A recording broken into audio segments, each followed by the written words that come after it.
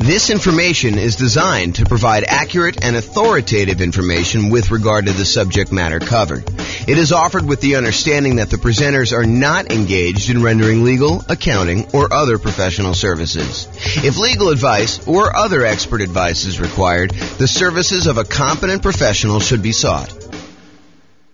Welcome to the Irvine Real Estate Investing and Real Estate Financial Planning Podcast. Learn all about investing in real estate in Irvine, California, with a combination of real estate financial planning and modeling, with numbers specific to Irvine, plus syndicated, more generalized recordings of live and pre-recorded real estate investing classes, not all of them specific to Irvine. Be sure to stay tuned after the podcast for a message from our sponsors. Well, good morning and welcome, everyone. We've got a pretty exciting class today. By the way, I'm James Orr. The way to start off. Oh, that's awesome. We got a really exciting class today. So in a lot of the other comparison classes, we've been doing these like once a week for the live versions. For the podcast, it's probably about once a month. But for the live versions, we're doing these once a week. And in previous comparison classes, a lot of times we take one strategy and we compare it against a completely different strategy such that sometimes one will do significantly better than another, and sometimes the other one will do significantly better than another. Today's a little bit different because today we're comparing doing two identical strategies, except in one case, we are saying, if this means it will be better, then do this. And here's what I mean by that. So what we're going to cover today is doing the nomad strategy, buying a property as an owner-occupant, 5% down, moving into the property, living there for at least a year. It's at least a year because the lender requires you stay in a property for at least a year when you get an owner-occupant loan, with some very unusual exceptions, like you move out of the area or something like that. But if you're buying a property, you buy it as an owner-occupant, you move in there for at least a year, or until you save up for the next property. Then you buy another property with 5% down, move into that property. You keep the last property and you convert that property to a rental property. And then you repeat this process until you have up to 9 rentals, 10 properties total, one that you're living in, 9 rental properties. However, here's the twist for today.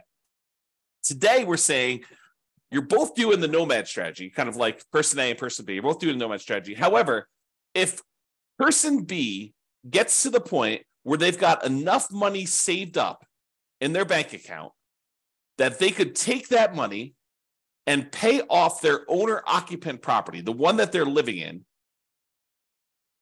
and have enough money left over for their reserves and stuff like that, but they could pay off their owner-occupant property. And by doing so, that means that they are financially independent, that they have lowered their threshold to be financially independent by doing that. They're not already financially independent, but they lower their threshold to do it. Then go ahead and pay off the property, stop buying more properties, and you've won the game. You become financially independent and you can do that. And so either it's going to be you didn't pay off the property and it's exactly the same as doing the nomad strategy, or in some cases, it's better. And the question then becomes, how much better is it? And is this even a reasonable thing to do to kind of get to financial independence early? That's what we're going to look at today. So is it better to pay off your owner-occupant mortgage when nomading?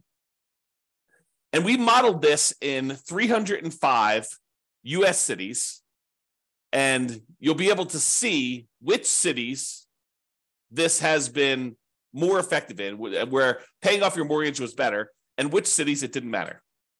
So as I mentioned, in both scenarios, we're doing the nomad strategy. You're buying an owner-occupant property, 5% down. You're living there for at least a year. You're buying the replacement property and moving in while converting the previous property to a rental. And you're going to repeat this 10 times. That's the model for both scenarios.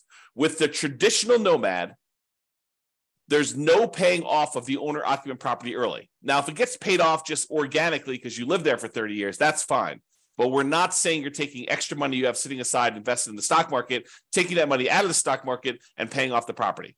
The other model is you do the nomad strategy, but if you, at any point, you have both enough money and by paying off the property, you qualify as financially independent, then go ahead and do it and then stop buying additional properties at that point if you pay off the loan and you are fine. Because I had some stuff where I was running this using the real estate financial planner software where you were paying off the mortgage, and then the next month you'd be like, hey, well, now that I'm financially independent, why don't I go buy another property? And then you were no longer financially independent because you got a mortgage payment on your owner-occupant property. So we had to turn off buying additional properties when you do that. If you want to see the actual comparison, there's a URL on the screen. I'll put it in the show notes as well. But if you go there, you could actually see the kind of charts I'm about to show you, and you can kind of dig into it, mouse over them, see which cities are which, and do that. Okay, so I'll quickly recap what makes you financially independent. It is when your income from your investments exceeds your living expenses. And the income from your investments includes any net positive cash flow after all expenses from your rental property. So all the income from the rental, rent and any other income you're getting minus all the expenses, including vacancy, principal, taxes, principal, interest, taxes, PMI, insurance, maintenance, and management. So all income minus all expenses, any net positive cash flow after that, that counts as toward you being financially independent, plus any investments you have in the stock market or bonds or whatever else you have times a safe withdrawal rate. That also counts. Plus, if you have Social Security, which we didn't model in this case, that would count. Annuities would also count if you bought any of those. We don't have any of that in this modeling, and any pensions you have. So all those count toward being financially independent. And the key point here is why this matters as to whether or not you pay off your primary residence, your owner-occupant property that you're living in or not, is imagine for a minute that you are thinking to yourself, okay, I need $10,000 in order to be considered financially independent and to pay all my bills. All my bills includes, my medical insurance, my car payments, if you've got one of those, all the maintenance on your car, all the gas in your car, all the food, all that stuff, including the mortgage payment on your property, and taxes and insurance and maintenance and all that other stuff. So all of that you can afford to pay on $10,000 a month, let's say as an example. But if you had paid off your mortgage and you no longer had let's just call it $2,000 principal and interest part of your payment, not the taxes, insurance, stuff like that, because you got that no matter what, but just the mortgage part of your payment, then you really don't need $10,000 a month to be financially independent. You really only need $8,000 a month at that time. And that's what we're saying. We're saying, look, if you can go pay off your primary residence, then you no longer need $10,000 a month to be financially independent. Now you only need $8,000 a month. And if that would, by paying off your mortgage, you get down where your other passive income we just talked about exceeds that $8,000 a month, then go ahead and do it. That's what we're saying here. Okay, so assumptions. Each city modeling uses the median home prices and the estimated rents on those properties. We did not apply any of our optimization strategies to improve cash flow. One of the things we're really big on, and we've covered a lot in previous classes and stuff like that, is the 88 different strategies to improve cash flow on rental properties. We did not optimize here. We're really just buying off-the-shelf properties that we didn't do a really great job of optimizing for. Now, the job income does vary based on what city you are, because if you made the same amount of money you did in Mobile, Alabama as you did in Los Angeles, and the prices of properties are very differently there, then it means that, in Mobile, you'd be crushing it, and in Los Angeles, you would not be. And so we really wanted to vary the incomes you earned in areas to match the price of houses so that you could do, a strategy there. So really, if you're in more expensive markets, you make more money, but that also means that you need to exceed that amount of money that you're making in order to be considered financially independent. So to those who we give extra stuff to, we also require more of them to be considered financially independent. Okay. We do start everybody with just enough money to make a 5% down payment on an owner-occupant property with some closing costs in their marketplace. So if the median price of homes in your marketplace is one price, then we make sure you have enough for 5% down and some closing costs so that you can buy a property there. So that means that everyone's not starting with the exact same amount of money. Okay. You're buying the owner-occupant properties with 5% down, and with Nomad, you keep moving out of the property and buying your next owner-occupant property. Now, when we do this, the interest rates when buying the owner-occupant properties, which is what we're doing here, is going to be 6.5% with 5% down. In addition to that, there is going to be private mortgage insurance because you're putting less than 20% down.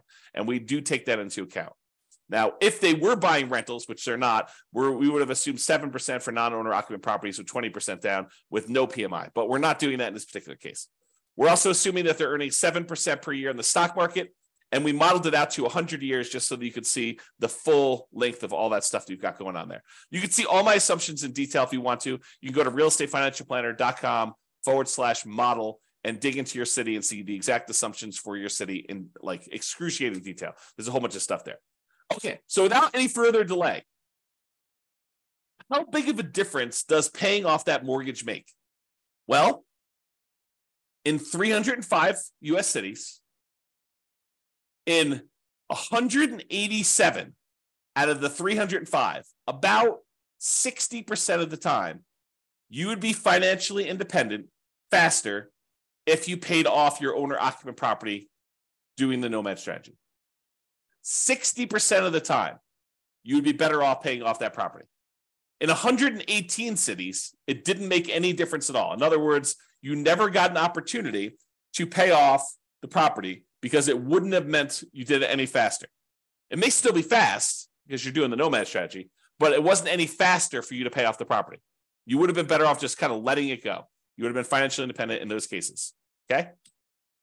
So here's the chart showing you like when this happens in aggregate. And you can see for the ones where you pay off your owner-occupant property, it skews earlier. There's a whole bunch.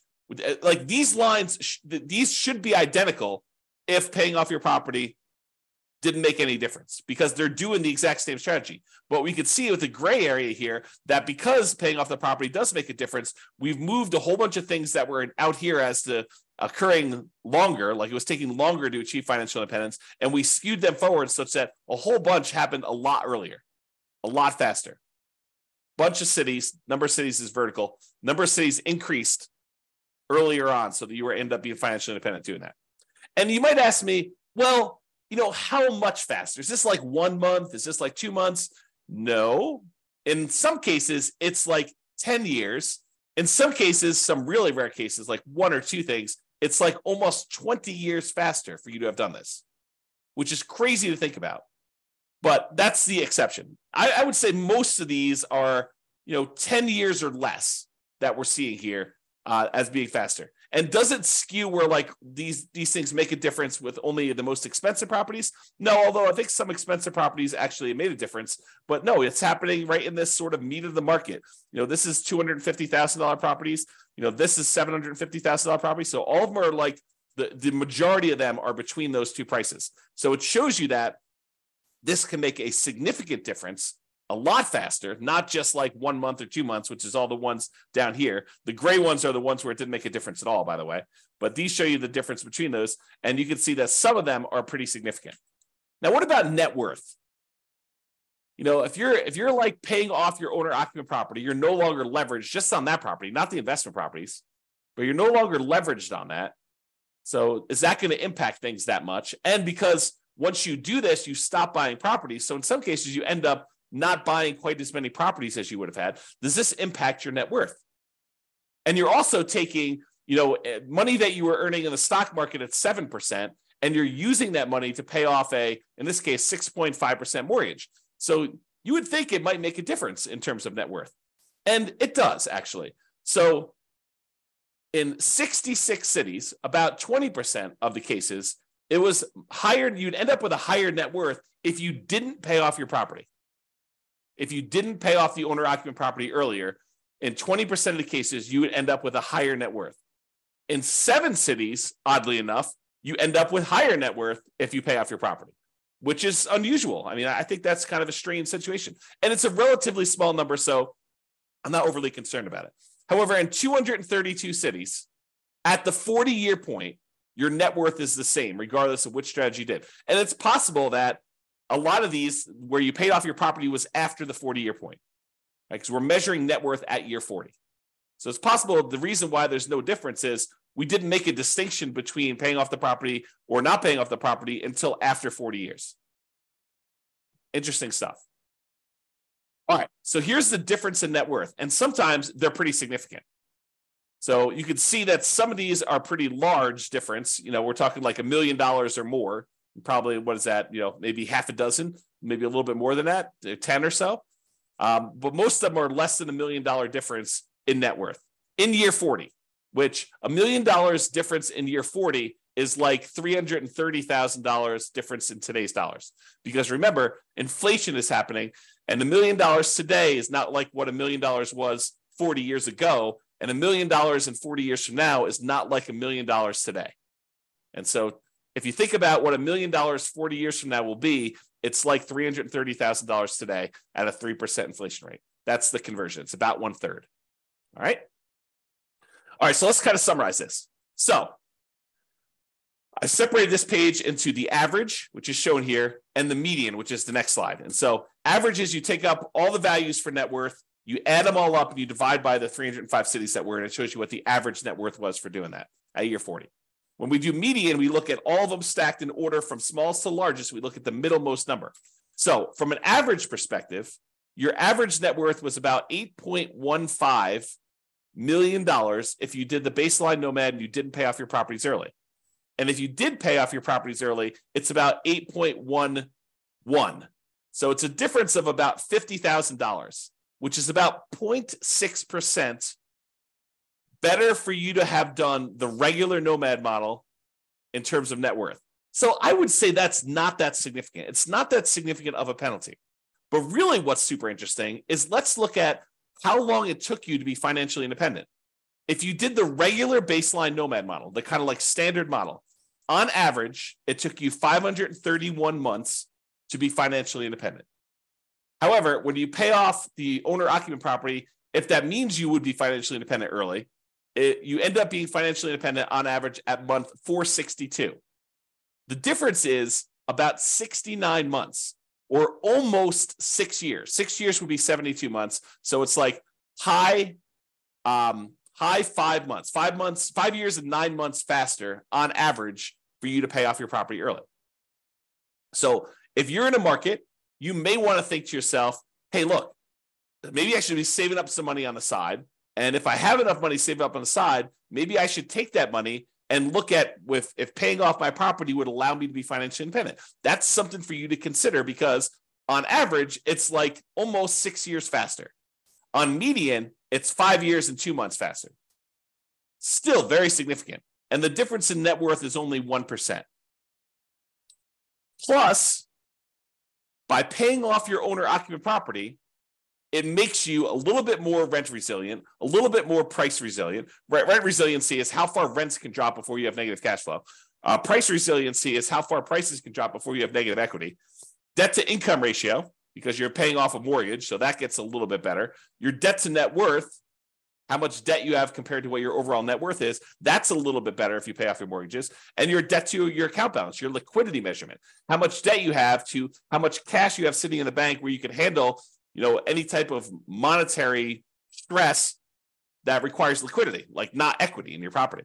So in all those measures, it's actually a little bit less risky. These are measures of risk. It's a little less risky for you to pay off your owner-occupant property. And you end up having slightly less in reserves because you're taking some of your reserve money and you're using that to pay off a property, which then goes into equity, and it's not as easily accessible.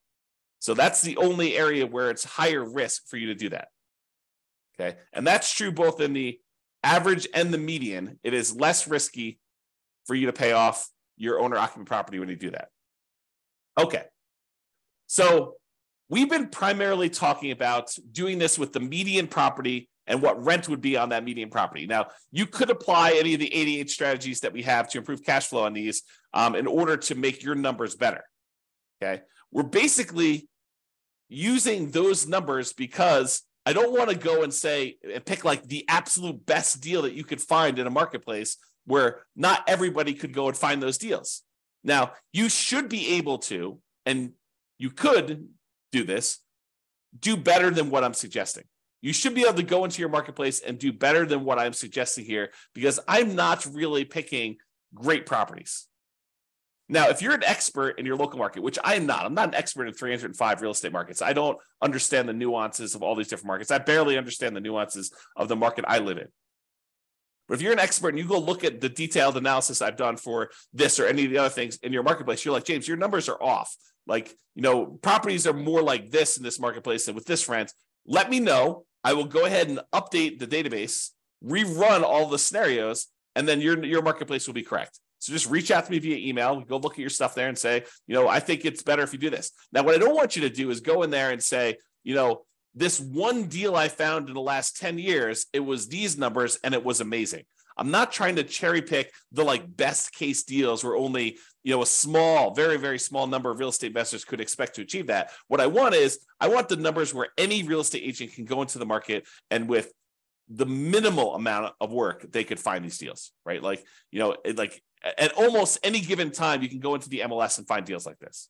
That's what I want to use so that any investor in that market could expect to achieve those results. So reach out to me if you can do that. All right. So in conclusion, in our current market conditions, current prices, current interest rates, current rents, in 305 U.S. markets, using less than ideal median price and rent properties, and paying off your owner-occupant mortgage only if it means achieving financial independence, that means that in about 60% of the cases, you would be better. It would be faster for you to be financially independent if you paid off that mortgage. However, you end up with a higher net worth in about 20% of the cities by not paying off your property faster, maybe continuing to buy properties and not stopping work. The market does matter, though. You'll not be able to improve your time to financial independence in every market doing this. You have to pick the one. You have to actually do the math and determine that. It is best if you look closer at your specific market and apply as many of the 88 cash flow improving strategies as practically possible to improve on your implementation of this, and then evaluate every 6 months, every 3 months, every year, and look at your situation and say, should I pay off my owner-occupant property now? Should I take any money I have set aside? And in some cases, we even covered this today, but in some cases, you could go and sell a property, sell a rental property that maybe isn't cash flowing great, but has a lot of equity in it. Use those proceeds to pay off your owner occupant or other investment properties. We'll do all this analysis as we do additional comparisons in the future. But you sometimes take a rental property that you have, sell that off, use the proceeds to either pay off your owner occupant or use the proceeds in order to sell off any investment properties. And sometimes that will allow you to be financially independent. It's like all this modeling that we do so that we can test these situations for you and see what happens. That's all I got for you. I assume there's no questions. If there are, let me know. But thanks everybody for coming on, and I will see you all on the next video. Bye-bye for now. With home prices up, mortgage interest rates up and rents up, but not quite enough to counteract the higher prices and interest rates. Cash flow on rental properties in Irvine is harder than ever. Book a call with the Real Estate Financial Planner to apply our proprietary 88 strategies to improve cash flow on your rental. See the show notes for a link to schedule your call and improve your cash flow today. If you're a real estate agent, lender, or professional in Irvine that wants to help our real estate investor listeners, consider reaching out to learn about collaboration opportunities with this podcast. We'd love to add more value to our listeners by having you assist our investors buy, sell, and finance their real estate investments. See the show notes to schedule a call to discuss collaboration opportunities.